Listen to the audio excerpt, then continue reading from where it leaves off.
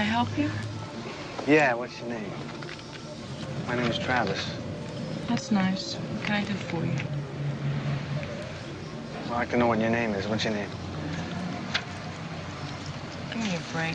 Well, you can tell me what your name is. I'm not gonna do anything, you know. Do you want me to call the manager? Oh, you don't have to call the manager. I mean, I'm just asking. Troy! All right, okay. I'm just... Okay. Can I have chuckles there? And you have any jujubes?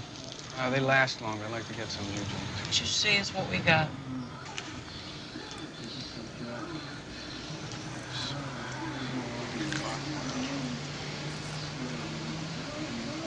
Take these.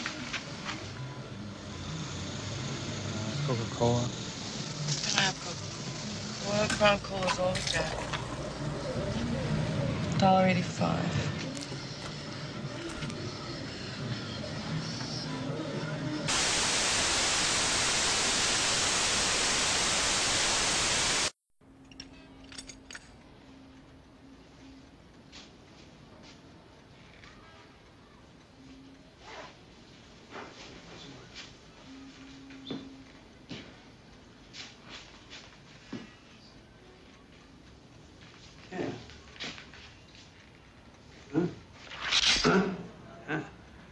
Faster than you. Saw you coming, you shitheel. I'm standing here. You make the move. You make the move. It's your move. I'll try it, you.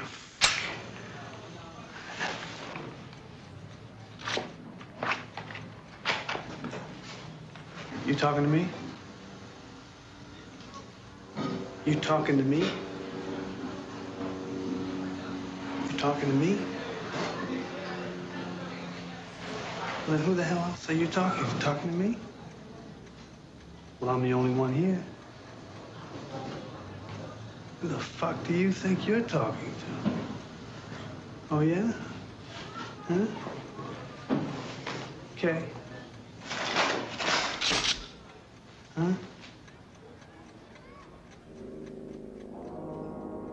Listen, you fuckers, you screwheads. Here is a man who would not take it anymore. Who would not let... Listen, you fuckers, you screwheads. Here is a man who would not take it anymore. A man who stood up against the scum, the cunts, the dogs, the filth, the shit. Here is someone who stood up. Here is...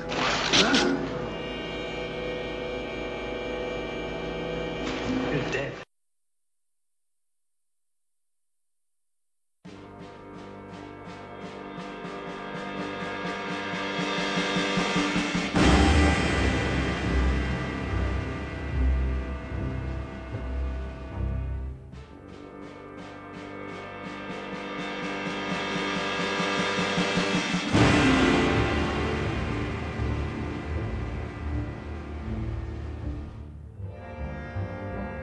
Alright everybody, welcome one and all to another edition of your favorite movie podcast, the Magnum-wielding, Mohawk-sporting Force Perspective. This is episode number 80. You talking to me? Haha, I am your host, SportsGuy515, and on this episode, we continue our brand new My Favorite Film series with a discussion of Martin Scorsese's 1976 Vigilante classic, celebrating his 40th anniversary in 2016. So grab some chuckles and a cup of Royal Crown Cola, because that's all we got, and strap in because this is Taxi Driver. But before all that, allow me to introduce my co-host. First, my normal Force Perspective co-host, the only man who can get away with taking his wife to see Sometimes Sweet Susan, ladies and gentlemen, Adolfo. Have you ever seen what a 44 Magnum will do to a woman's pussy? Now that you should see. What a 44 Magnum will do to a woman's pussy, that you should see. Bro, now, correct me if I'm wrong, but I also hear that you can get me a brand new Cadillac with the pinks for $2,000. I can get you anything, man. Alright. And make sure it's a pink Cadillac, too. I want to be Yeah. just like Dally. And last, but certainly not least, this episode's guest of honor, if you will, an honorary member of King Kong Company, and he has the patch to prove it. Returning to Force Perspective, ladies and gentlemen, this is Headcase. What's up, everybody? All the animals come out at night. Yes, they certainly do, especially around my neck of the woods. But let me ask you something though. Correct me if I'm wrong too here, but is there really a difference between we are the people and we are the people? Cause it's I don't know, man. Well, I guess it's all in pronunciation. I guess if we are the people is focused on the actual people and not we are the people, proving that they actually are people. Let's not fight. Bro, if only that man had shown up to the panel. That I was telling another friend of mine, the Beacon Theater would not be able to hold that much alpha if he had actually showed up. Like the alpha levels would have been off the charts. Yeah, that would have been If fantastic. But anyway, everybody, welcome back to Force Perspective. And for those who are just catching this episode in the series, what we're trying to do with this new addition to our kind of Ken film series, My Favorite Film, is to just, one of us, whether it's myself, Adolfo, or we have a guest on like Headcase in this instance, we just come on and we talk about one film that is considered our favorite film. The last time we had this episode, we discussed my personal favorite film, Brian De Palma's Scarface from 1983, and now we have Headcase on to talk about his favorite movie. Now, this is his favorite movie. Above all others, every movie in existence, this is his favorite movie. So why don't we get this conversation rolling, and you just tell us, very briefly, so we can kind of get things rolling here. Why is this your favorite film?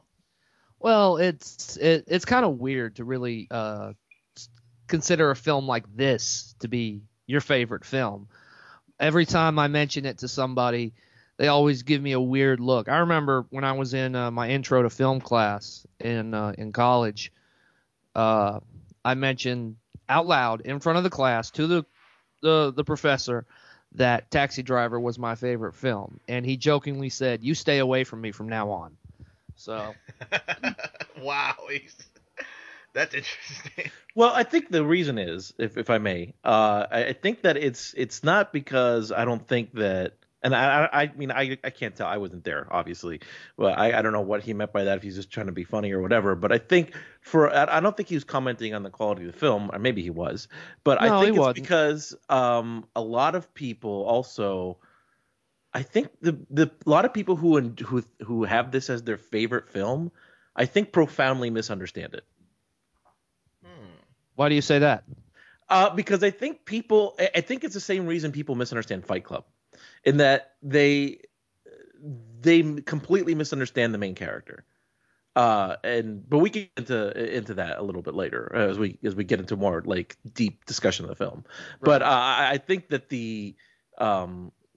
that this is a perfectly acceptable film to have as your favorite film. It's one of the greatest films ever made. One of the movies that defined, the 70s, kind of the new Hollywood of the 70s. So I think that if someone's kind of giving you crap about the quality of it, then I think they're wrong. But I do think that there are a lot of, just having gone to college and just having seen the Travis Bickle poster in every single dorm room alongside the Scarface poster, Okay, that's alongside guilty. The Scarface poster. Like we talked about last time, yeah, that's guilty. But yeah, so I think that there are just people out there that just don't get the movie, or at least like it for the wrong reasons. Yeah, I can understand that. A lot of people seeing the bloodbath at the end of the film and automatically, oh my God, that's so cool. He killed a whole bunch of people. And depending on what you believe in the ending, he lived to tell about it. But we'll get into that later.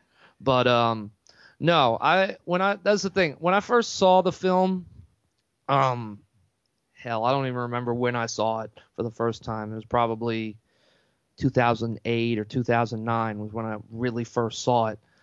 I don't know what it is, but it really had a profound effect on me. I really was able to relate to the main character of Travis, and a lot of the things he was going through, a lot of the feelings he had, the isolation from the public, and the feelings of loneliness he had. So I think that's what I really latched on to, because I could see myself in the character, and it's kind of hard to really you don't want to say that with a character like Travis, because he's not exactly a good person by the which becomes the public irony of definition the of it. ending. But yeah, you're absolutely right. But Yeah, he's going to porno theaters in the middle of the day. He's takes his girlfriend to a dirty movie. He's buying automatic handguns from some shady dealer in a hotel room. And let's not forget the fact that he's probably it's not explicitly stated, but it's heavily implied that the character of Travis is a racist. So no, you don't want to relate to something like that. But you don't have to relate to I don't relate to every single thing the character feels, not at all. But like I could see myself in the character when I watch the film, and I know when I'm getting really bad, like really depressed, and I really feel like I want to do something, like Travis says in the film, like I got bad ideas in my head. I put on the film, and it calms me down. It soothes the savage beast, I guess you can say. right. It's kind of weird to say that, but I guess I look at it as a cautionary tale. As if I really let myself get out of control, I could turn into something like Travis Right. and do something like he does. But, that's getting more personal than anything. But, yeah, I was really able to relate to it. So that's why I was able to call it my favorite film. A lot of my favorite films I'm able to relate to in one way or another. So, like a lot of times it's when people talk about their favorite films, it's just films they love to see over and over again, and there's nothing wrong with that, absolutely not. But a lot of times some of my favorite films I'm able to relate to in one way or another. Right. Like One of the everybody. biggest, I could point out some examples. One of my favorite films is The Elephant Man by That's another David good Lynch. one. Yes. And I was really able to relate to that just because of the way I was treated as a kid. So, another favorite of mine is Cool Hand Luke. And, Classic. it's just when you watch films and you're able to see yourself in the film, not like as an actor or anything, but when you're able to empathize with a character in one way or another, it really has a profound effect on you. So Well, that's film's job, really, to kind of suck you into the story, and to kind of put you, in place of a character, one of the characters. Just that's his job. To kind of just like it's an escape. You picture yourself in the movie, and you picture yourself, as one of these characters. And whether you relate to them or not, like just the point, just the film as an entertainment, as a form of entertainment, is to be able to escape and to be able to do that. absolutely. And the other thing, I think I picked up on something that you said earlier, where like you said, you talked about Travis, and you said he's kind of a racist. Well, not a lot of people know, but in the original script, it was more overt that yes, he was a racist. In fact, the character of Sport, who was eventually played by Harvey Keitel, was originally written as a black As a black man. guy. Yes, Yeah. but there was no way they could get away with doing that, especially after Travis already kills the robber, who was a black guy. Like it would have been, according this was Scorsese's words. It would have been socially irresponsible if they had left it the way it was in the script. So they had to change, the race of Sport to a white guy. Oh yeah, it's heavily implied throughout the film. Like when in the scenes where he's in the diner and he's with his other cabbies, like Peter, like the Peter O'Boyle's character, Wizard, and I can't remember the names of the other guys, but there's the one black guy there, and he's very apprehensive around him, and when he's leaving and he tells him bye killer, the black guy tells him bye killer, Yeah. and does the gun motion. Yeah. The shot of the camera basically implies like it's a whole like a threatening shot, like from Travis's perspective. Right. So Now, Adolfo, here's kind of what I want to know, because obviously, hindsight is 2020. We see this film as one of the greatest American films ever made. But like, what is it about this film, about this like basically socially unstable, slash schizo guy that we've been able to like embrace, after all these years? I think a lot of it has to do with, let's face it, a lot of it has to do with De Niro.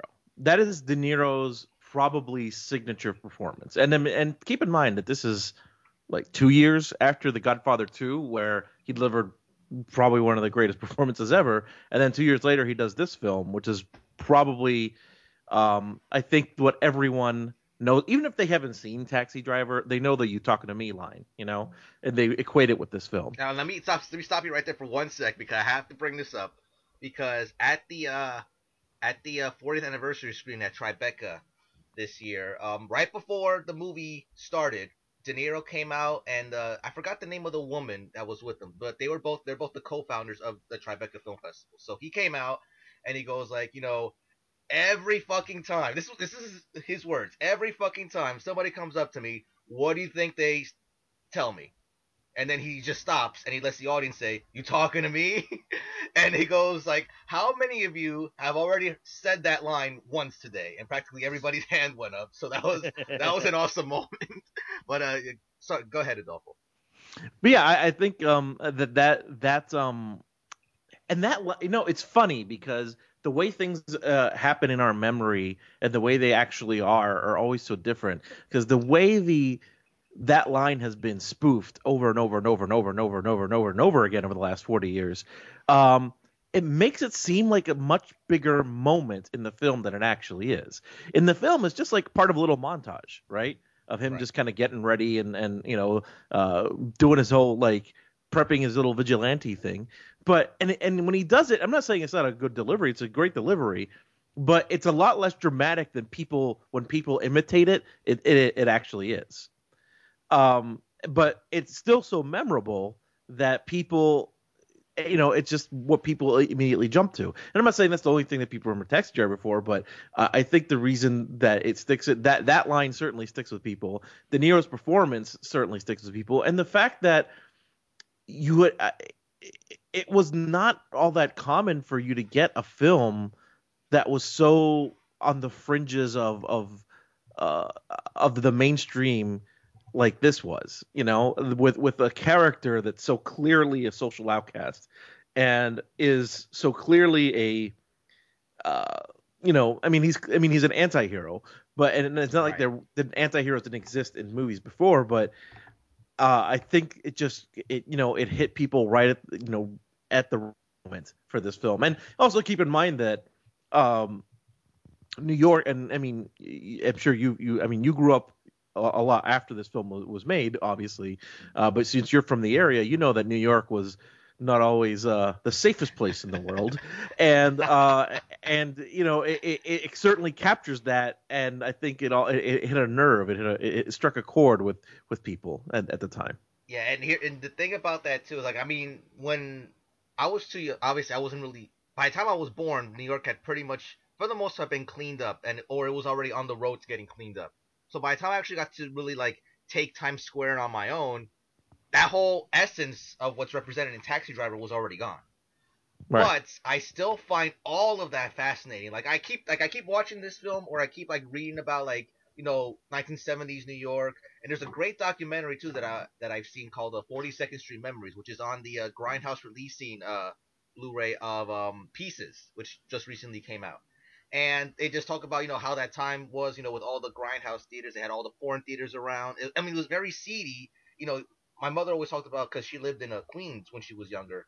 My grandfather would always made sure to never go near Times Square at night, because that's when all the bad people would come out, or especially around that area. So, but there's still something about that culture, just about that lifestyle, that I just find fascinating, and I kind of wish I would have been able to see firsthand. I know it's sleazy, I know it's all bad, but that's it's stuff like that that gives a city, a metropolitan area, character. And I just would have been able to just taking that in once and be able to experience it just how it was back then. But films like Taxi Driver just are basically, like a time capsule into that time, And Michael Chapman talks about how all they really had to do when they were shooting the taxi scenes when they were driving is just turn the camera on and the city did everything for them. You got the hookers were out and just there, like you knew they were hookers, like they didn't try to Oh no, hide it or yeah, you could anything. tell. Those weren't extras. That was it. That was New York. Exactly. That's so amazing. Like this is all he did was they just turned on the camera and New York did the work for us. So that's the kind of thing that I just find fascinating. I always love looking at pictures from that time. Always reading articles or books about 70s New York because it's just such a fascinating cultural period as well. I've never even thought about it like that. The whole idea of 70s New York. It's kind of, I guess, in that way you can consider the film to be sort of a cultural time capsule. So. Yeah, absolutely. Yeah, Michael Chapman, like he said it's his favorite aspect of the film is the fact that it really is like a time capsule. Like he talked about how he came to New York in like the 50s, and they had all these little like quarter theaters. You could just go in and see a movie for a quarter. Then you come out, and there'd be like a little like kind of like a hamburger stand like right outside the theater. You'd pay like $1 for like a burger and a soda, and then you go back and watch movies all day. So he says for like about $3 back then. This is like 1960, I guess, late 50s or like early 60s. You could literally see like 3 or 4 movies and have lunch for like less than $3. So yeah, too bad it's not like that nowadays. And you go to a fucking AMC theaters. The tickets are $10.50. Popcorn and a drink is like $20 or more. Well, shit. Just watching it this time, he's got his Chuckles. He's got his Clark bar. He's got his popcorn, and he's got his Royal Crown. His Royal Crown Cola. It was $3. Yeah. Okay. I was just about to bring that up because one of my favorite scenes is this scene. Just the way and it's at the beginning of the film, so you kind of already start to see like he's a lonely guy, but it's like a split personality where he tries to make friends. He's trying to make friends with that with the lady there, the concession lady, and she's not having any of that because, of course, this is a porn theater. Only skeeves go to porn theaters, so it's exactly. Like it's already like a judge of character, just by walking in. But as soon as she rebuffs him, he goes, "Okay, I'll have a Chuckles there. Do you have any jujubes? They last longer, so I really like some jujubes." What I want to know is why do they even sell candy at the porn theater? Like, all right, I'm not to get too personal, but when I'm enjoying some naked ladies on my screen, regardless of what screen that could be, last thing I'm thinking about is candy and popcorn. Well, that's how warped the guy is. Like, this is his culture, bro. Like that's the thing. It's not him. It's like, I mean, it's not just him. I mean, the theater sells it, period, as if like it's, I don't know. It's just, I just find it funny. I guess it would be to give the more of illusion that it's a movie theater instead of just being a place where people can, watch porn and jerk off publicly. But this is the point I'm trying to make actually with this, and you already brought this up, Headcase. You were watching the scene, right? During the screening at Tribeca, and then all of a sudden, I'll take the Chuckles, the jujubes, I'll take the popcorn, Coca-Cola. We don't got Coca-Cola. Rory Crown Cola is all we got. And then as soon as she gives them everything, she says, $3.85. Everybody starts laughing. Everybody started laughing when she said like $3.85. Because it's like he got all that for less than $5, and now that's like $40 at AMC. So that's I just love that whole cultural kind of difference there. Less than $5 for all those snacks as opposed to today where you're paying like an arm and a leg for that. Exactly. But that became one like that. That's now contemporarily for us that's a comical moment. Yeah. I think using this philosophy though, I think that. Clark bars and do they even make Clark bars anymore? I don't think so. Chuckles too. I didn't even know Chuckles was a real candy until I looked it up. I think like maybe let's say Skittles and M&Ms. They should just start buying advertisements on Pornhub and stuff.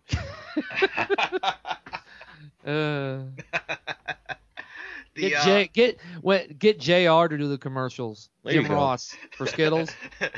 Einstein. But that scene actually was filmed at a real 16 millimeter porn theater according to Scorsese, and they They had to what's it called? Obviously, there was a real film showing there, but they had Yeah, they to had like to. grain it out because you couldn't show that, or else you get Yeah, bumped up to an they X mentioned. rating. Yeah, he mentioned that during the commentary he did for the Criterion Collection in the I think it was '86. That's right. They did some kind of I can't remember what it is either. I don't want to say they oiled it out or something, Yeah, but something. There you go. Perfect. Yeah, I think that's exactly the word to use. they definitely censored it. Not like legitimately like black bar censor, but they definitely blurred it out so that you couldn't actually see what was going on. Because like you said, it was a legit pornographic film. Now, here's kind of a weird question, but let me ask the Dolphin real quick. Have you heard that commentary track before? The Criterion one? No, I actually didn't realize that it had a Criterion release. So as you know, I collect The laser Criterion discs. laser discs. So now I'm gonna have to go out and find the Taxi Driver laser disc because Well, on eBay they're like $10. So oh, I'm sure like, they are. They're not that expensive. Yeah. Well, also, the Criterion commentary is actually also available on the Blu-ray release. Yes, correct. Oh, is it? Okay. Yeah, on the Yes. yeah, it's on there anyway. So, Oh, but which since you're a Blu-ray? collector of laser discs, I figured. Which Blu-ray? Because like Taxi Driver has like 17 different versions out there. Okay, there's I have the. it's the first Blu-ray release. It has like a big blocky packaging because there were two different like Blu-ray releases that I know of. The one like the first one is the big blocky and it has him the picture of him with the mohawk and the yellowish background and Yes. that has they meant the big marketing was it was mastered in 4K and that one has all the bonus features on it. It has the Criterion commentary. It has two other commentaries as well, including a new commentary from the screenwriter. And then there's a second one released where it specifically says like at the bottom, mastered in 4K. Don't get that one. That just has the film by itself. It has no special features. Right. Yeah, that's the one actually I have because I picked it up very cheap. So Yeah. that's I know I when I bought it after I knew that it was gonna be bare bones, but I just wanted a copy of it and I bought it. But that's why I wanted to know which one had it. But either way, I'll probably still go out and get the Laserdisc because I like collecting those old Criterion Laserdiscs. So I'll probably pick it up anyway. But I will have to track down the Blu-ray with the actual special features on it. Well, here's my here's my kind of weird question though, and maybe you can enlighten me on this head case because during the commentary, Scorsese's talking about how like my new film Goodfellas, which is coming out soon, right? And I'm just sitting there, I'm like, didn't that come out 4 years later? This is really 1986. Didn't that come out 4 years later? And then he's like, my new film Goodfellas. So it's like maybe they meant 89. That's a little bit closer to 90, but I just kind of felt that was weird. Like maybe the time was off or something, Yeah, I don't know how long it took them to make Goodfellas because I didn't research that. But yeah, it's very weird. But things, films and can be in production for a long time. Same thing can go with CDs. I can definitely but like the tell way you he made about it seem was like it was either already out or was going to come out soon. That I wonder because between 86 and between 86 and 1990, I mean he had The Color of Money, he had Last Temptation of Christ, he had New York Stories. So there must be a mistake on when that was recorded because he had a bunch of stuff in between. That's what I'm saying too. That's my logic as well. Yeah, I didn't really look into the details on that. So yeah, there's probably a mistake there. But the one I have though is the originally I bought. This is how I saw it the first time. I bought the 2006 DVD release. That's like it's the one you described, I think, Headcase. The one that has like him with the mohawk and it's the black and yellow like side by side. That's the first version I ever bought. It was a DVD release. I think it was for the 30th anniversary. Which same here. And I'm thinking about that. I'm like, holy crap! It's been 10 years since I bought that now. And then just recently, I think last year I picked up the Steelbook from Best Buy that has like that cool artwork of him in the taxi. So that's I think I tagged you in the picture when I put it up, but that's the Blu-ray that I have, and that has the commentary. Yeah, I was about to say, I'm pretty sure the Steelbook release is just the original Blu-ray repackaged. Exactly, that's exactly what it is. Yeah, I also bought the DVD release when the 2006 DVD release when I saw the film. And that's mainly the reason why I bought a Blu-ray player, is because I had heard so much good things about the Blu-ray release. I know it got, when I looked on like Blu-ray.com, I take their reviews with a grain of salt, but when like the audio was rated 5 stars, the picture quality was rated 5 stars, the bonus features was rated 5 stars, I'm like, shit, I've gotta actually get this. But I don't have the DVD anymore because I ended up selling it after I got the Blu-ray. So I don't think there was that much of a difference between the two, like in terms of special features, I mean. Right. So I'd have to do more. I'd have to look that up to see if there was any difference. But I'm pretty sure they just transferred all the special features from the DVD and maybe added like 1 or 2 more things for the Blu-ray release. Right. But Okay, the big selling point for the Blu-ray release was that it was, remastered in 4K. And the Blu-ray release, if you look at it's absolutely phenomenal. The picture quality, I mean, I'm sure casual fans won't be able to tell much of a difference, but if you really watch like the DVD release and the Blu-ray release back to back, you can tell the Blu-ray release is superior. Now, kind of keep this stream of conversation going, as far as like, we were talking about like him going to like the porn theaters and all that. I thought it was interesting that Scorsese pointed out that it was important for the Travis character to not know anything about pop culture. He didn't know celebrities, he didn't know politicians, he didn't know movies, he didn't know any of that type of thing. That wasn't, because that's how isolated he is from like what we call, the normal world. We watch movies, Yeah. we watch, we follow politics, we do all this stuff. He only watched his porn movies. And that's the thing Yep. too about his character, because only in his world, this is my first point. Only in his world would he consider taking a woman out to see a porn movie just a regular night out. He doesn't realize what he's doing wrong, and that's what's so interesting and fascinating about the character, that he's literally like in his own like fantasy where he could just do this and not has shown he doesn't see what's wrong with taking a woman to a porn movie. And Absolutely. it's like, and the other thing too, this is the other point I want to make. This is a man too who hates the prostitutes, he hates the pimps, like he hates everything about sex, but has no problem watching porn. So it's like, so like Betsy pointed out, and then, I mean, there's no other aspects to it too, but this is just one of them. He's the walking contradiction. So you guys can elaborate on that as well. But that's what I also found fascinating. Oh, absolutely. Travis is very self-contained. He's so self-obsessed. He's so obsessed with his own world that he, has no idea what.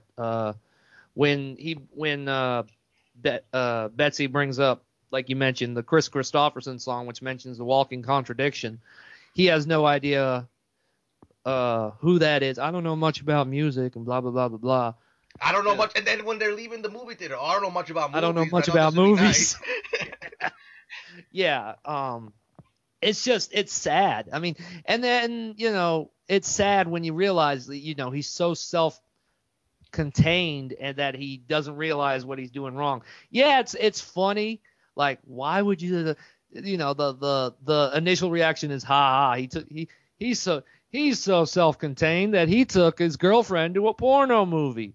And then the realization sets in like, oh my God, he's so self-contained. He took his girlfriend to a porno movie. It goes from being funny to almost sad. See, I think that's a really sad scene. It's so uncomfortable. You're absolutely right, Adolfo. Well, first of all, it's super cringy.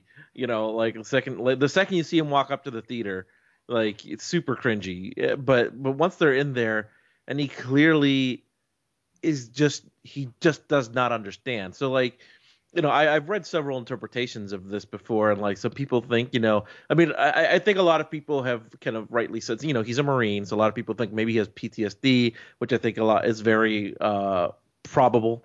Right. But a lot of people have also written from the point of view that he might have autism, he might have a learning disability, he might have these things that would prevent him from understanding that this is not socially acceptable. And that's And it. whenever, Well, go ahead. and when I see that scene, it's funny initially, but then as the scene goes on, you kind of just feel bad for him because he literally actually he's not playing. He honestly doesn't understand that what he did was bad. And now here, the thing about I mean, you brought up the PTSD interpretation, which is a fair interpretation, but Schrader has gone on to say that that's not really his point as far as Travis. Yeah, he was a Marine, he was in Vietnam, and I guess ultimately what he was saying was, do soldiers come back and have PTSD or have like problems adapting? Sure, but others go to war, they come back and they're perfectly fine. So he didn't want that to be like a cause for the way he is, but he kind of wanted to kind of just linger there too. Like, he was in Vietnam and all that, but he didn't really want PTSD to really be part of the whole thing. Yeah, but as much as I respect Paul Schrader, the thing is about film is that and I know this seems contradictory, what the writer and the director intend doesn't necessarily have to match up with interpretations. And even if someone interprets something differently than what was intended, it still doesn't make that interpretation any less valid. Yeah, well, no, that makes sense. And I think his actual quote here that I actually wrote down was, "It's not that war creates psychopaths; it's that war can create psychopaths." So Mm-hmm. that's his initial point that he didn't really want that to be a factor, even though just based on he's a veteran, he's in Vietnam, it could be a factor, but that's not like the definitive answer.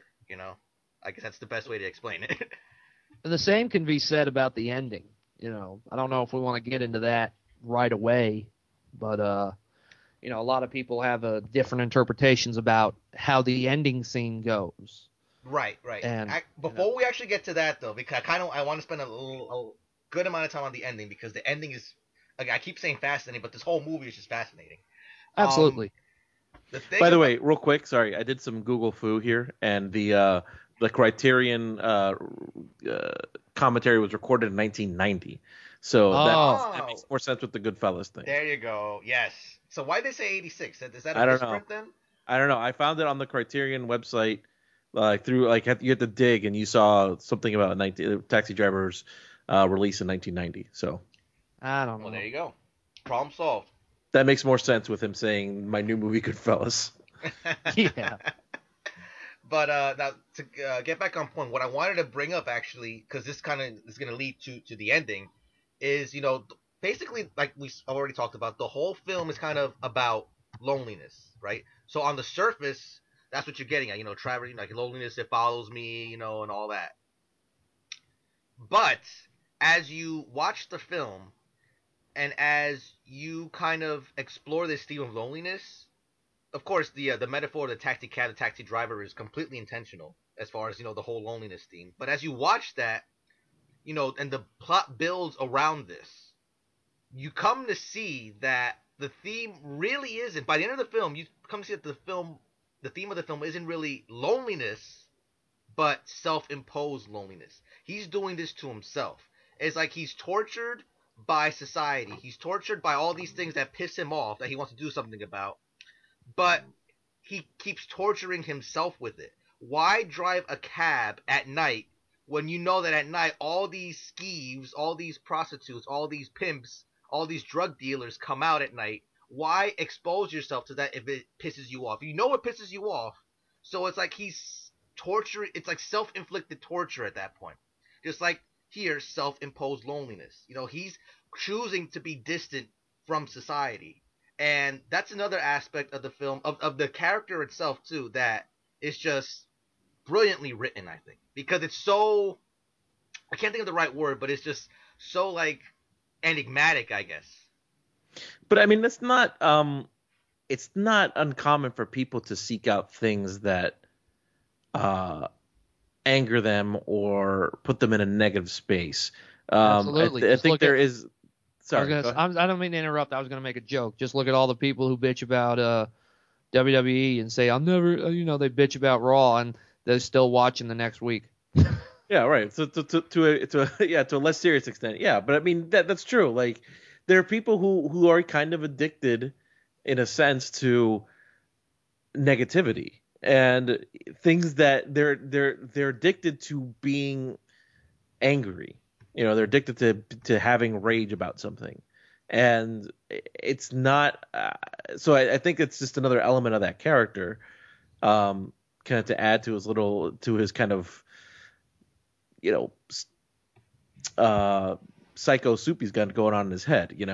I think it's very telling. Especially considering what he goes on to do in the rest of the film. Yeah, but it's like those aspects of the character is just, you know, what a great script, what a great character written by Paul Schrader. It's just such a great film. And also, like, and then before we get to the ending, actually, too, we have to talk about Bernard Herrmann, Oh because God, this was yes. his final score before he passed away. And I know Adolfo and I brought up Herrmann when we did our Essential Films episode for Vertigo, and how influential he was with that. And just his score here is just, it's all brass. You want brass. That's the famous quote that Martin Scorsese likes to say every time he talks about Bernard Herrmann. It's like, you're looking for brass. I'm seeing brass. And the score, very very emblematic of the Travis character. So what do you guys think of that? I, I absolutely love the score, and the one thing I remember from the Criterion commentary is Scorsese saying just how much it was influenced by a Van Morrison song titled "TB Sheets." It's like this 10-minute blues influence number, and it's just if you've ever actually listened to it, and I listened to it for the first time last night because I had never even heard of the song.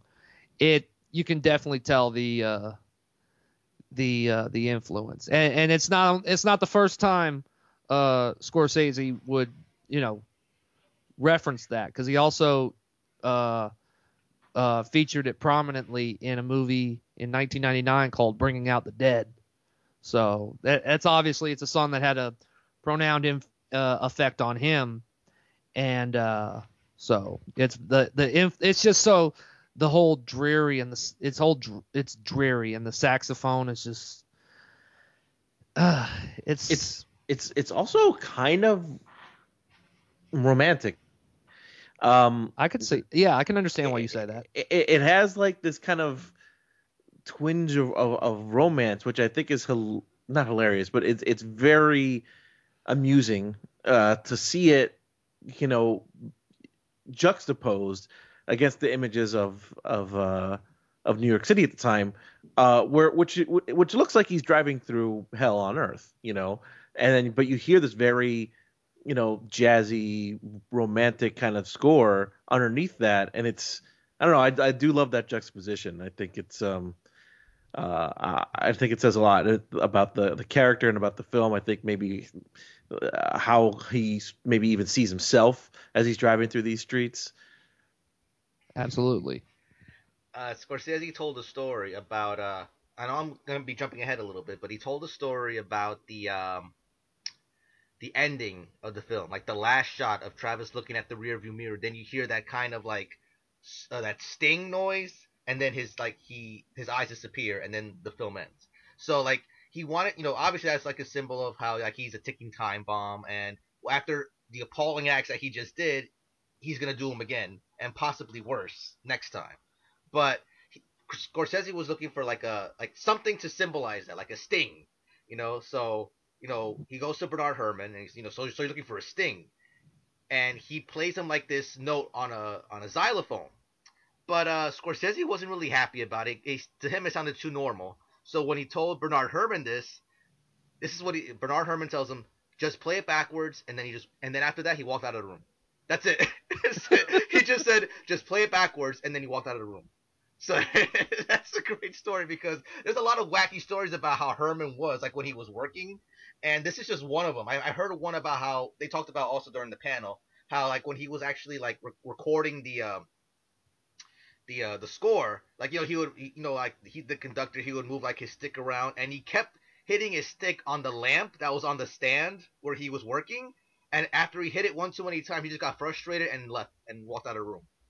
Everything just stopped because he kept hitting his stick on the lamp, and then he didn't say nothing. He just got frustrated and walked out of the room. So I guess that was his thing, though. Like he would just walk out of the room when he was angry. Just play backwards. But I love stories like that, bro. But of course, Bernard Herrmann, a legend. He could have his quirks too. You know. But yeah, obviously, like just a classic score, and his very last, like we mentioned before, he passed away. But um, I also kind of wanted to delve very quickly into Travis and his women because that's a very that drives the plot along for this film. Because the thing about Travis is that he has Betsy, the woman that he desires, the one that he wants, but that he can't have.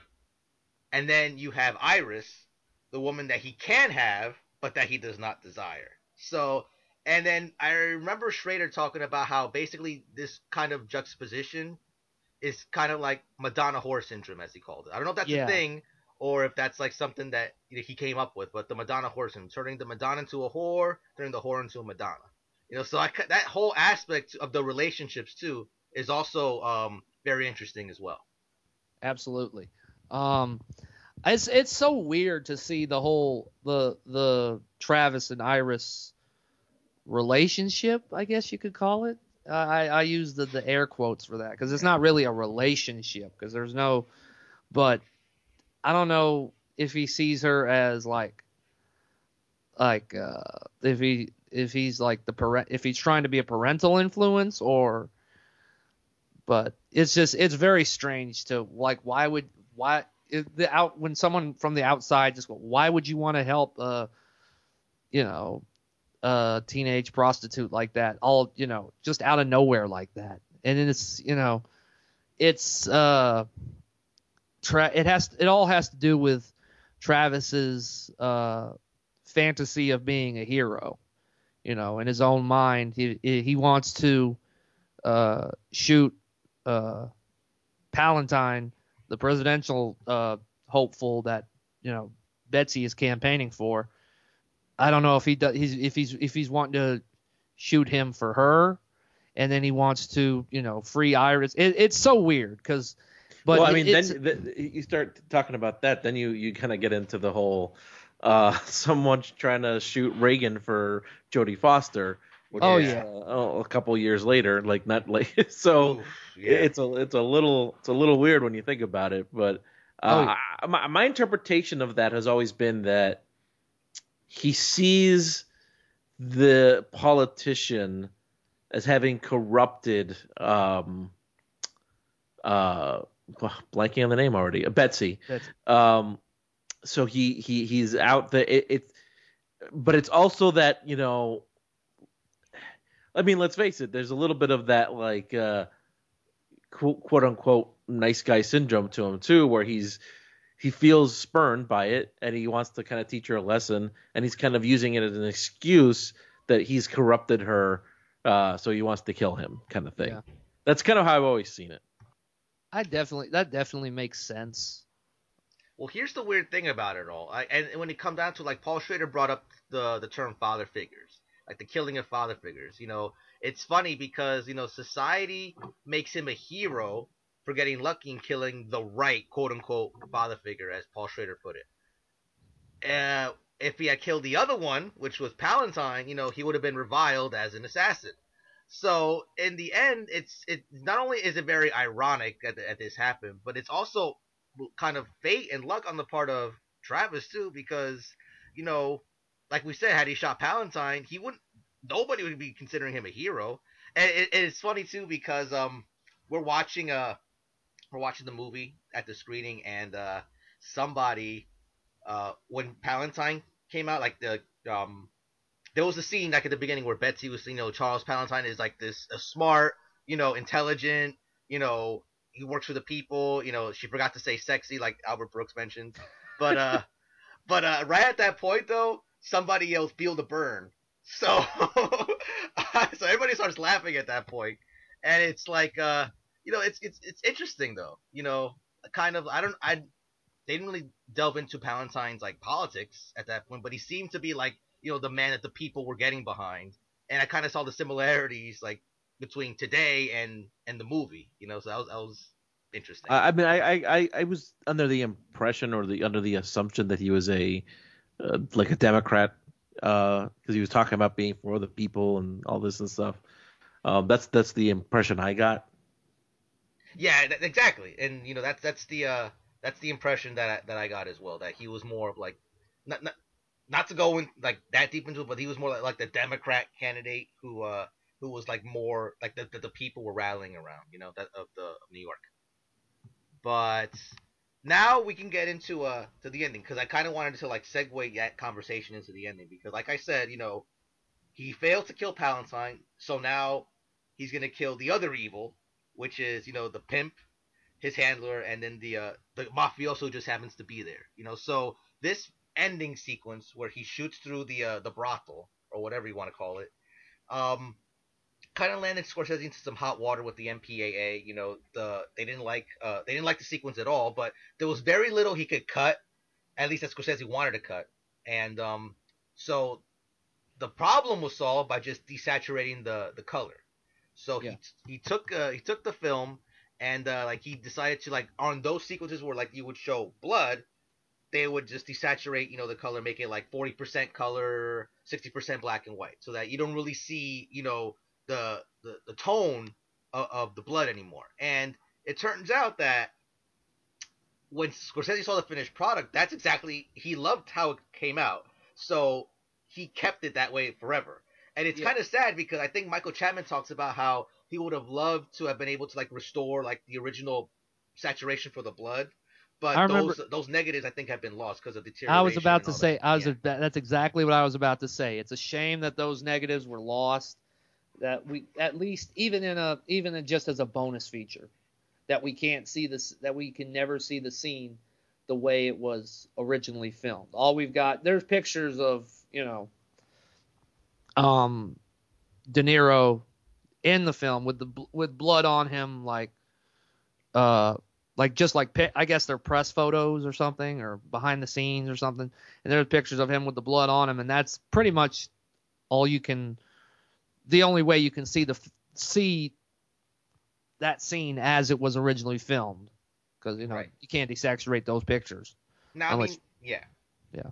Now that's a great scene though. The only thing I didn't understand really, and maybe you guys can help me out a little bit, because I'm just trying to just think about this logically. So he shoots off the doorman's hand, right? And yet the guy is still, he's still following him around. I'll kill you. I'll kill you. Like, what are you planning to do, bro? Like, what exactly is your end game?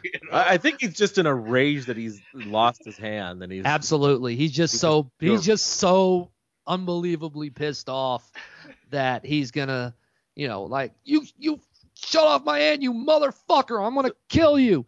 So And a lot of things. One thing that people don't bring up is that actually is when he starts yelling, "I'll kill you! I'll kill you!" That's a reference to a scene earlier in the film. With the hand? When Travis is in his cab, and all of a sudden somebody's walking by screaming, "I'll kill her! I'll kill her!"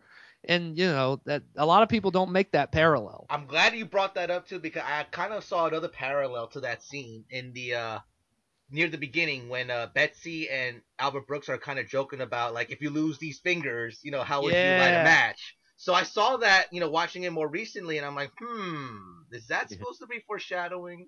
Yeah. But it's cool to think about these things. It's funny because I first saw this film, I'd say 12 years ago or so. And I know this because I got 12 years ago was when I first got Netflix, and the DVD only version of Netflix, because obviously they didn't have streaming back then. Right.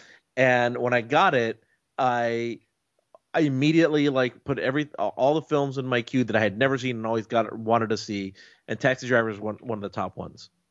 So because I somehow had missed it in college and never watched it in college, and so I wanted to see it, and so when I watched it, something kind of struck me as funny. It was because during this scene, because there's this song by Pantera Now, Headcase, you're the music expert. Maybe you know what I'm talking about. But there's a song by Pantera called "The Badge" that samples this scene.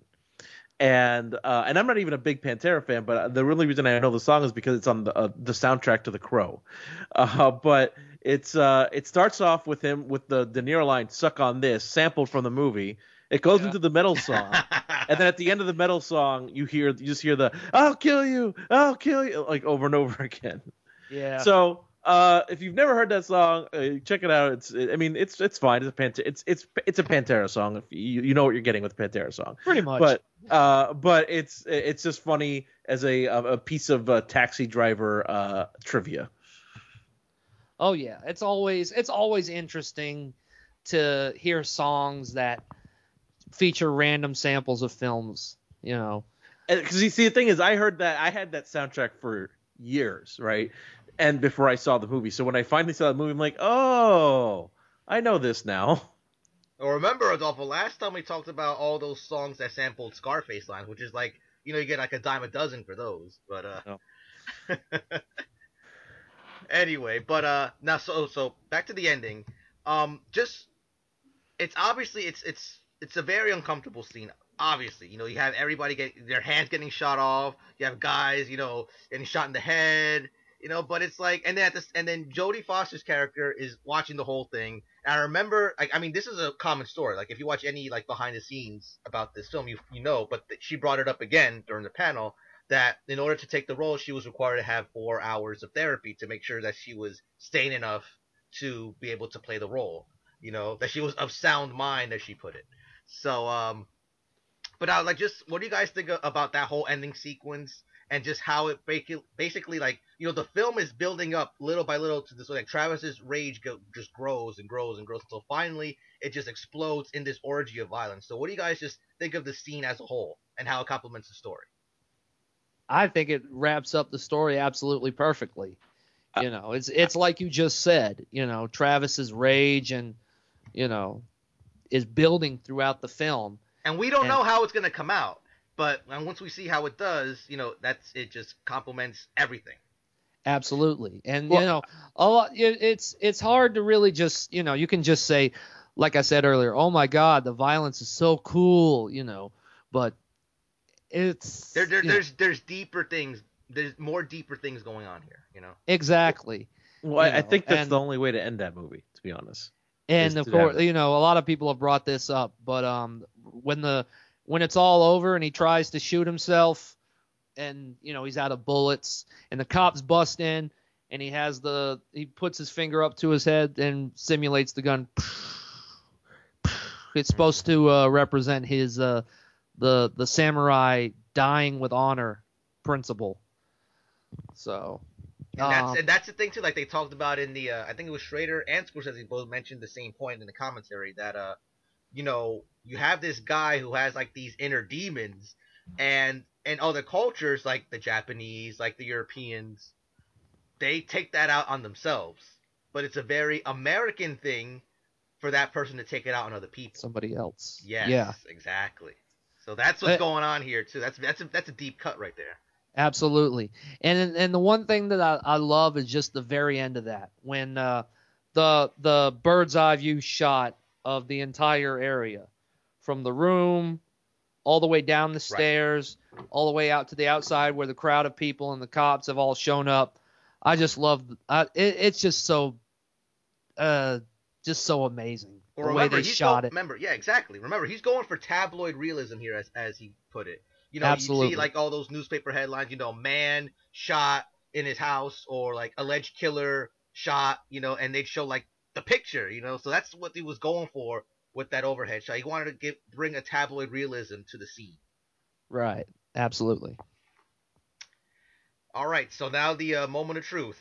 So you guys, can take as long as you want to talk about this, but right after that, everything that happens right after this, real or not real? I'm still not sure, to be honest with you. I think every time I see it, I have a different interpretation of it. I think here's what I don't think it is. I do not think it's, he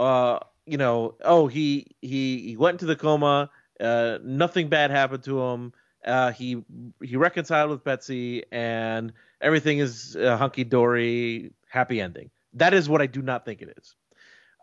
If I go with it's not real.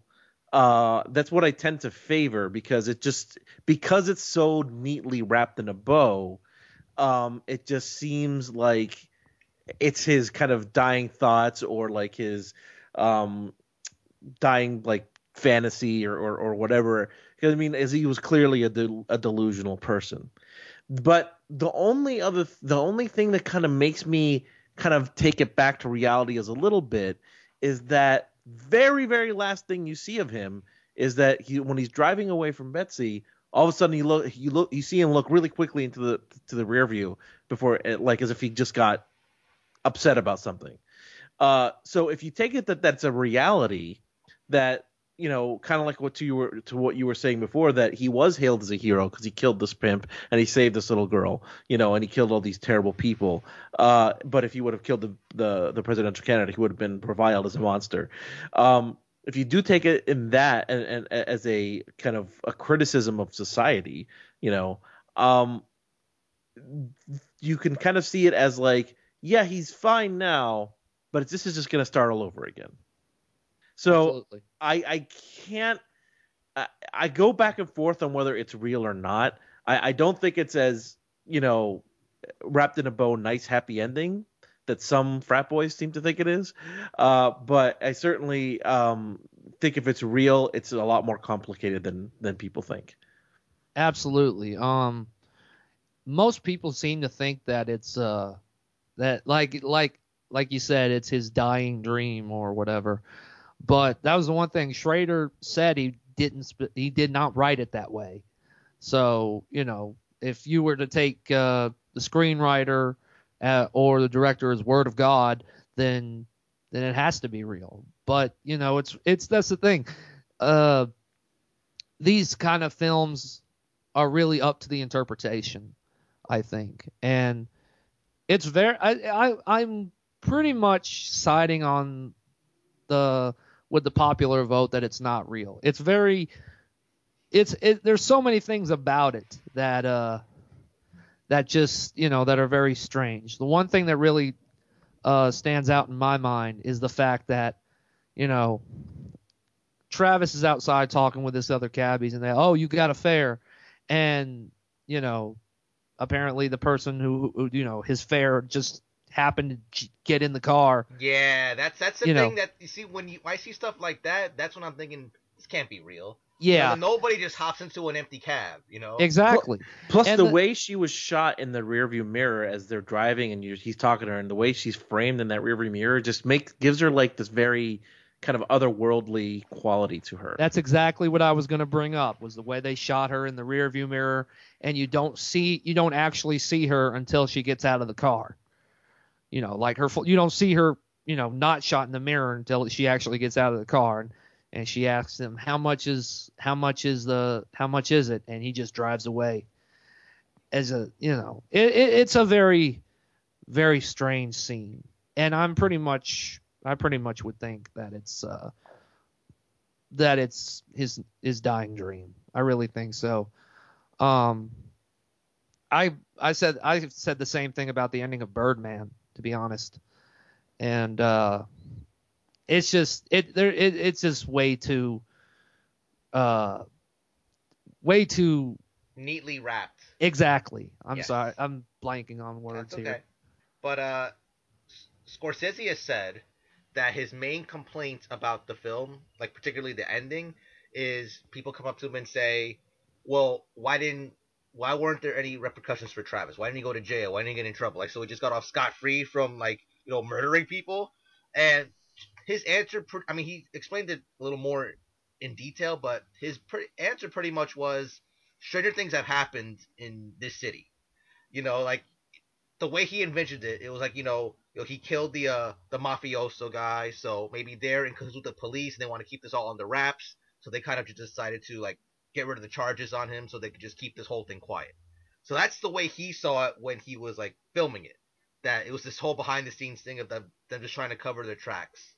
But that's the thing too about the ending, that he kind of just nothing happens to him as far as consequences, because as Paul Schrader puts it, like that ending scene with the rearview mirror is supposed to kind of evoke, you know, a restart, where like you could put that scene back at the beginning of the film and then just restart the journey again, because it's just an endless circle with him. Like he builds up his rage, he lets go of it, he acts out on his rage, and then he gets rage again. So it's just this Absolutely. endless circle with this guy. And Absolutely. And you also note that Travis in the ending scene, his haircut is back to where it was at the like you said. It's like a exactly. cycle. At the beginning of the film, he doesn't have the mohawk anymore. It's back to the longer, more scruffy hair that he had throughout, for the rest of the film. So For years I thought De Niro actually shaved his hair to a mohawk, but it turns out that it wasn't real. It was a prosthetic. But I yeah, found that out at the panel, actually. I was like, really? For years I thought he thought he was just going method with it, that he actually shaved his head. But nah, yeah. that would have been too cool, I think. But and the thing I also wanted to bring up was that there's this very false sense of calm at the end. So that's exactly how Scorsese wanted to film it.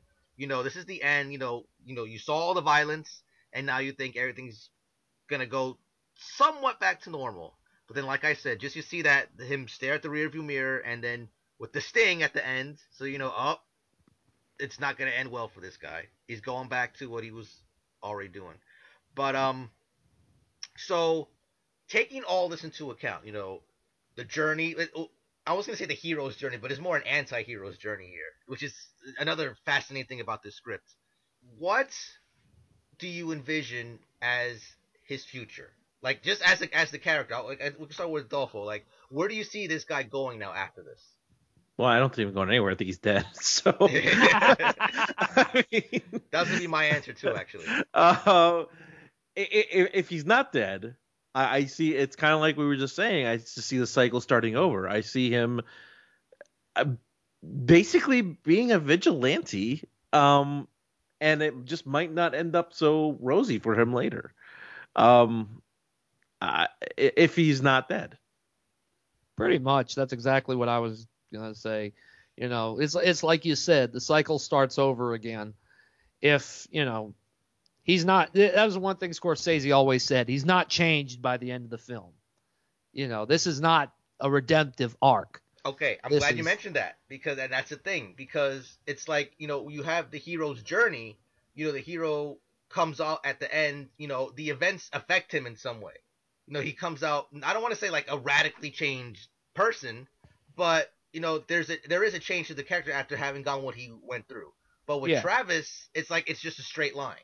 There's no like upward hill that he had to climb. It's for him. It's just there's no like emotional change in that regard as far as the character, which is a very unorthodox like way of writing, in my opinion, because that just with any normal person, I would say, whenever you go through an experience like that, something about you changes. There's a piece of that always comes with you.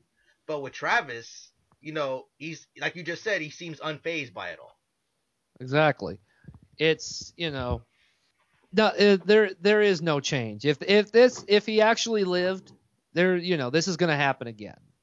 There's really no other way to interpret that. You really expect him to be like, it's like Adolfo said, you really expect it to be like a nice happy ending where he's on good terms with Betsy, and then maybe he'll get together with her in the future.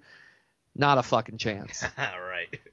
But there's two more points I want to bring up. As far as the ending goes, because I didn't really give my take on it, I like to think, because I think the film works a little better if everything that happens is real, because the irony is so thick here.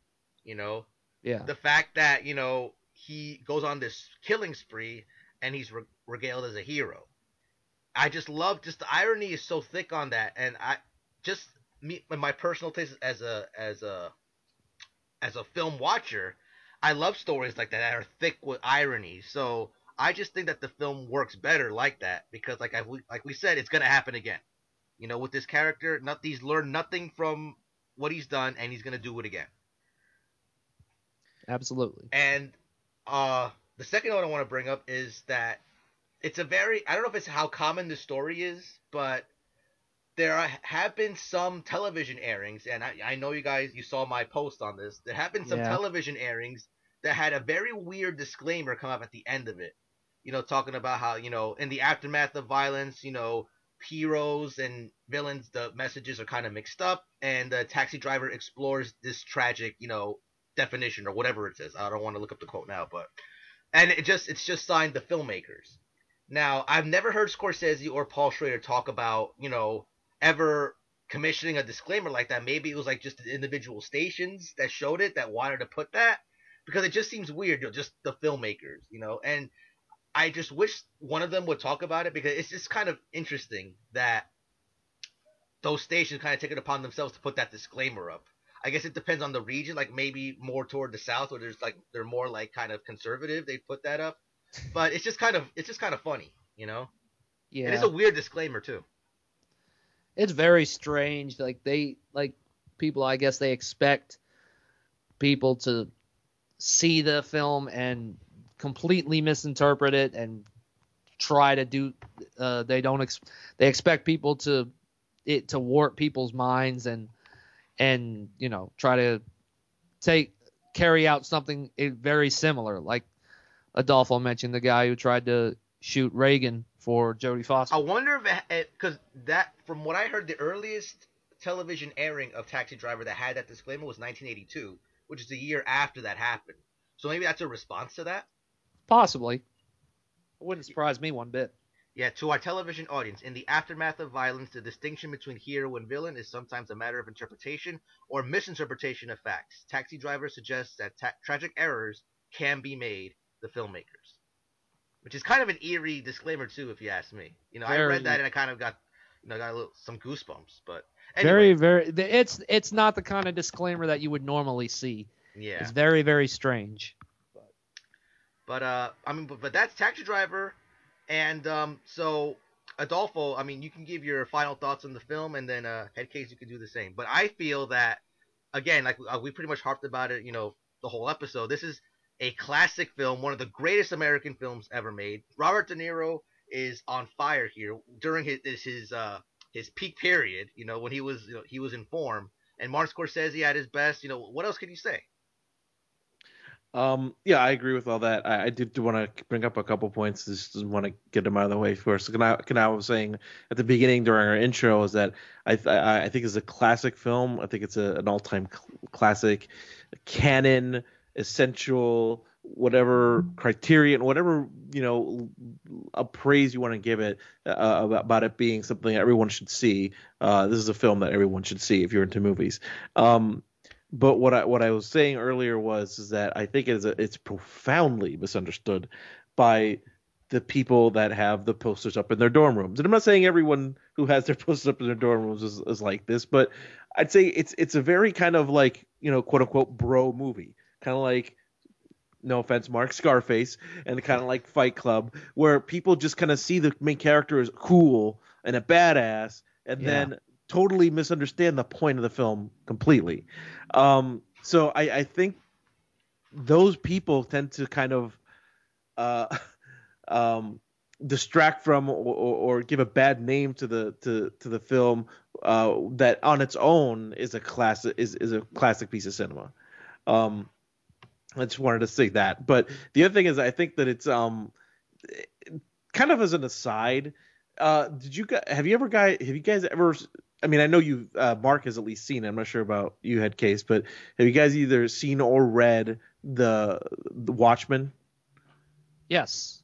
I every time I see or read Watchmen, I feel like Rorschach is Travis Bickle. Like that.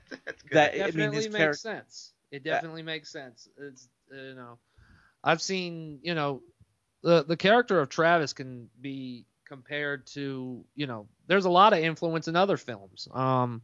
I've seen it compared to Gaspar Noé's I Stand Alone with the character of the Butcher. I don't know if y'all have ever seen that. Probably a more well known, at least in America, would be Michael Douglas's character in Falling Down. That's a good one. That's a great example, I think. Yeah, I haven't seen that movie in a while, but that's a great example. But I feel like in Falling Down, you are. I think in that film, I mean, I agree that it was probably influenced a lot, but I feel like the way that film is directed and written, you are certainly more on that character's side than you are on Absolutely. Travis Bickle's side. Absolutely. Like you're certainly meant to sympathize more. And I don't remember the guy's name in Falling Down, the Michael Douglas character, but I think you're certainly supposed to sympathize with him more. But yeah, that's a good one. That's a good film. I haven't seen that one in a long time. Um, but yeah, every time I see Watchmen, I think that boy is Travis Bickle all over that character. But the uh, but yeah, I think it's a classic film. I did want to ask you guys one question though. Seeing as it's your favorite film, I'm sure you have. I'm sure I know your answer to this. But how do you feel, both of you, um, about this not winning the Oscar in 1976? Um, it's kind of a hard thing because, my brother's favorite film is the one that won that Oscar. Which we will talk about one day here on Yeah. both shows. Charlie loves Rocky. Loves it to death. Like he loves the entire Rocky franchise. Even 5? I don't think he likes 5, but No one likes not 5. the entire franchise. but I don't he think loves, even Stallone likes 5. He doesn't. He's Already said that. And I've argued with him, and it's a difference of opinion. Is Rocky a fantastic film? Absolutely, even with even with the misgivings I have with it. But should it have won the Oscar over Taxi Driver? My personal opinion, absolutely fucking not. No chance should it have won the Oscar. But it's a sports story. It's someone who went from nothing to something, and it's a great film. I can understand why it won the Oscar. But do I think it's a better film than Taxi Driver? Absolutely not. Should it have won the Oscar over Taxi Driver? Absolutely not.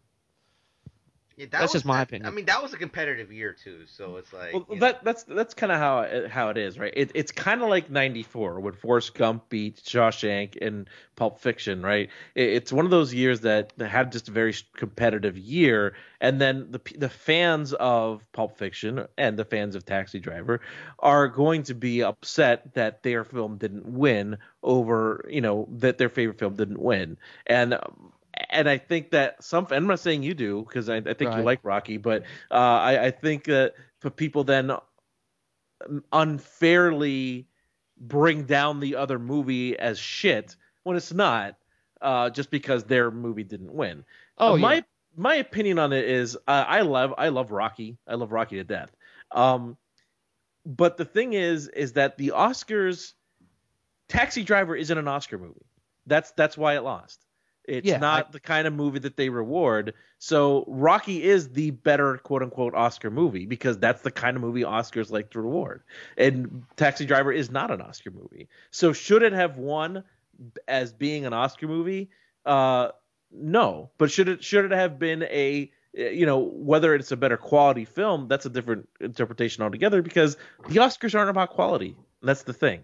The Oscars have never really been about quality. They say they are, but they're not. They're about a lot of times politics, and a lot of the time the Oscars are about what the industry wants to say. This is the film that represents our industry this year. Yeah. And it has a lot of times nothing to do with quality. I mean, look at Crash. So which I'll take any opportunity to mock.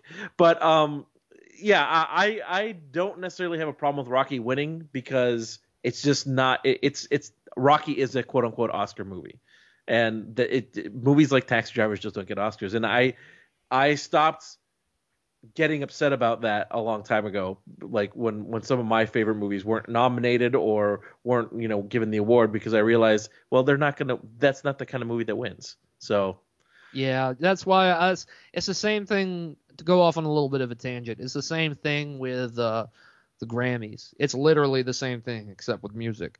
I see a lot of people get pissed off when everybody knows I'm a hip hop fan. So when I see people get pissed off that people like, I guess Nas doesn't win a Grammy, and I'm like, are you really that surprised?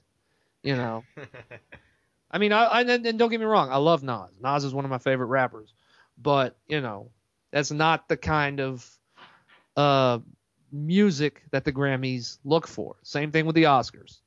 Exactly. I mean, the Oscars will nominate a movie like that, but it's never going to give it to it. I mean, look at this. This year's a perfect example. Mad Max Fury Road, Best Picture nominee. No one knew that. No, everyone knew that was going to win.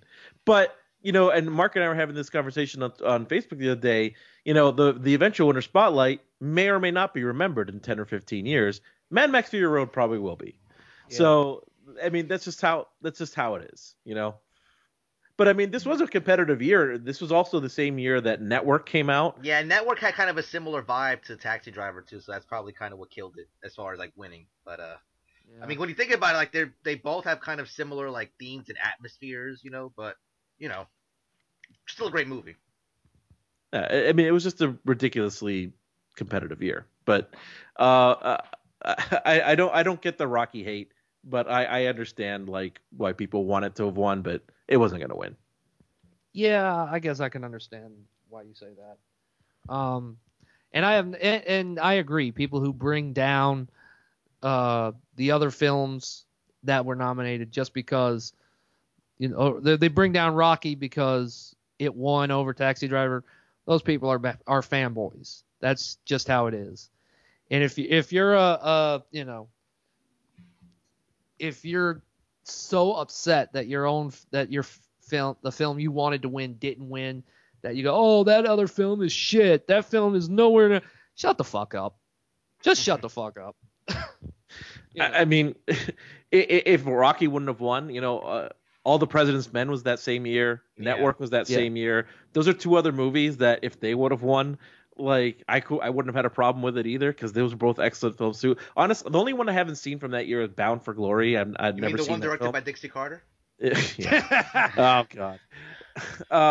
But the other four, I mean, are legit. I mean, Rocky, All the President's Men, Network, and Taxi Driver are all legitimate all-time classics. So any one of those movies could have won, and I would have been, I'd be happy about it. But the most Oscar-y of those is Rocky, and that's why it won. Yeah. But Headcase, what are your closing thoughts on Taxi Driver? Your favorite film? There's really not much else I can say, but I would, it's a fantastic film. It's a film I'm probably going to watch and enjoy until the day I die.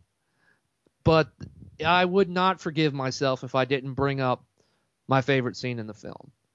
And I know I'm kind of pressed for time because I got to go to work and shit, but I want to bring up my favorite scene in the film. It's the scene where he's sitting on the couch or sitting in his chair. He aims the gun at the TV, and he's watching American Bandstand. Yeah. And, Oh, is that what that obviously, is? it's more Yes, implied that's American racism. Bandstand. Okay. It's more implied racism because he's Yep. aiming the gun at the black couple on the TV. That's right. And then the camera focuses in on the pair of shoes in the middle of the room, the empty pair of shoes. And the soundtrack, the song playing in the background is Jackson Brown's "Late for the Sky," and it's just it just fits so perfectly. And the lyrics, "Awake again, I can't pretend, and I know I'm alone and close to the end of the feeling we've known." And then it's just the long shot of him holding the gun up. It's just a long shot of him, and it's just at that point you see the long shot of him. Of Travis, and you look in his eyes, and you already tell he's too far gone. He's teetering on the edge at that point, yes. And then you see no, that more literally. He's not on the edge. He's already past the edge. But you see that kind of more literally when he's like with the TV when it falls over, like he's like teetering on the edge until finally it just all comes crashing down, which is great. There's a great symbolism there too. Absolutely. I wouldn't have forgiven myself if I didn't bring that up. It's just absolutely. It pulls on my heartstrings every time. And I know it seems weird. A movie like this can pull on somebody's heartstrings, but like I said, when you see yourself in a character and you can empathize and you feel the same way that a character does, even in just small ways, it's hard to explain. Right. This film is just fantastic. I can't. If you don't like the film, that's on you. I'm not gonna insult you for not liking the film, but if you can't see why this film means so much to me, I have a song on my. I was gonna let you plug that Yeah. at the end too. Yeah. Yeah. I was gonna say bring up your Taxi Driver inspired track on your Yes. album. I have, for those of you who don't know, I have an album. I'm a artist, a music artist, and I have an album titled Lunatic Fringe, a self-portrait. And on the song and on the album, I have a track called Taxi Driver, which basically is not about Travis Bickle. It's about me, but the title basically just ties the two together. And there are subtle references in the song to the film. I mentioned he is God's lonely man, and he no longer knows himself, and he won't take it anymore, which is a reference to Travis saying, "Here is a man who would not take it anymore." So there are references to the film, but it's not about the film. It's about me. And so it's if you're interested in hearing it, you can buy it on iTunes. It's available on all digital retailers. CDs are available at my personal Bandcamp page, which is mcheadcase.bandcamp.com. You can also buy it digitally there. Yeah, that's just it's not a love letter to the film. It shows how I relate to the film and how it's you just need to hear it. You need to hear it for yourself to understand. Right. And I'm glad you brought that up too, because one of my favorite scenes, and I'm sure you guys all saw it, me post it. Listen, you fuckers, you screwheads. Here's a man who would not take it anymore, who would not let. Listen, you fuckers, you screwhead. I love it because it looks like a mistake on the surface, but like you would see like in those like B movie like grindhouse flicks. But this is completely intentional because this guy wants to get his manifesto on the dot and won't accept anything but perfection. So the minute he slips up, he has to start all over again. It's basically it signals him trying to act like a badass, and when he messes up, like, let me do that again. I can do it right this time. Yeah, listen, you fuckers, you screwheads. It's perfect. It really is. Absolutely. And on that note, I think we're going to wrap up for respective episode number 80.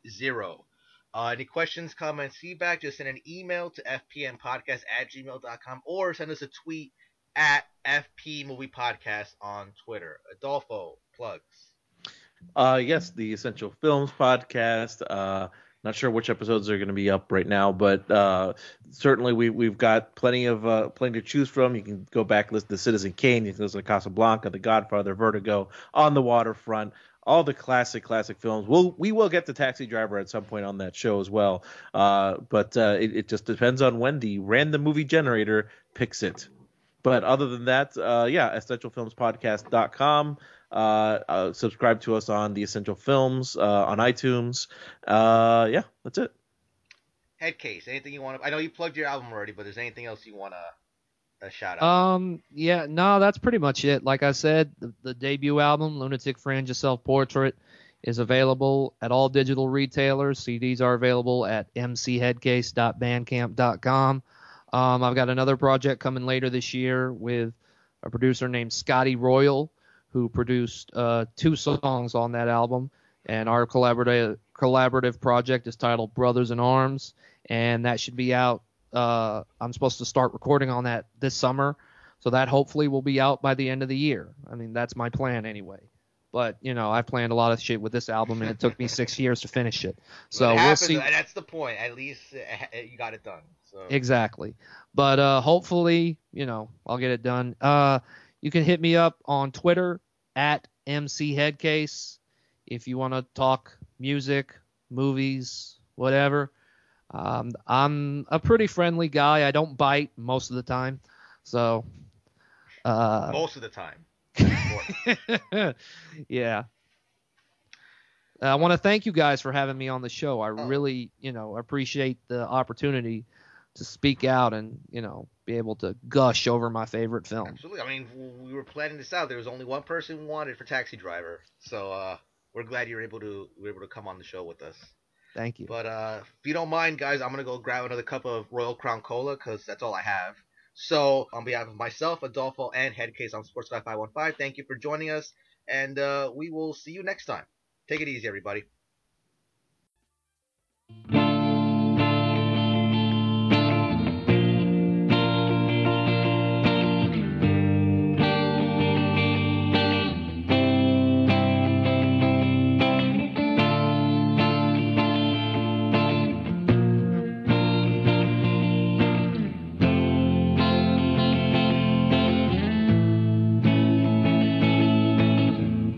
Sleepless nights causing much distress.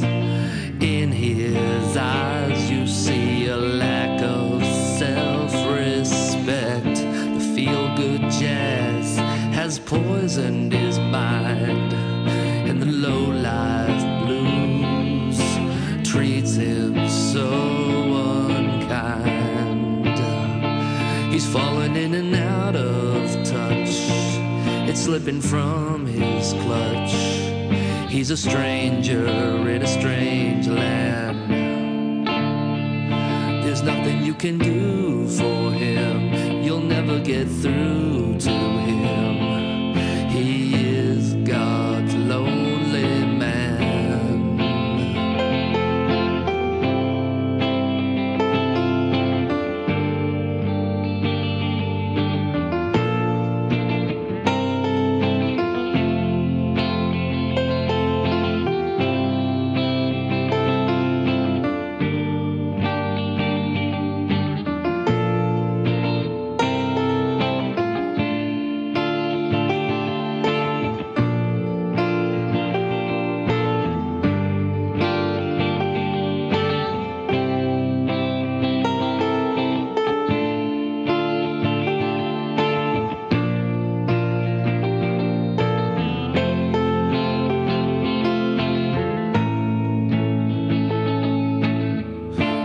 Outside looking in, the scenery rolls by. People pass him but won't look him in the eye. These walls were built to the greatest extremes. There's no escape for the man who lives in dreams. All alone in a crowd, drowning in uncertainty and doubt. He never really knew the score. All that's left is an empty shell. He no longer knows himself, and he won't take it anymore.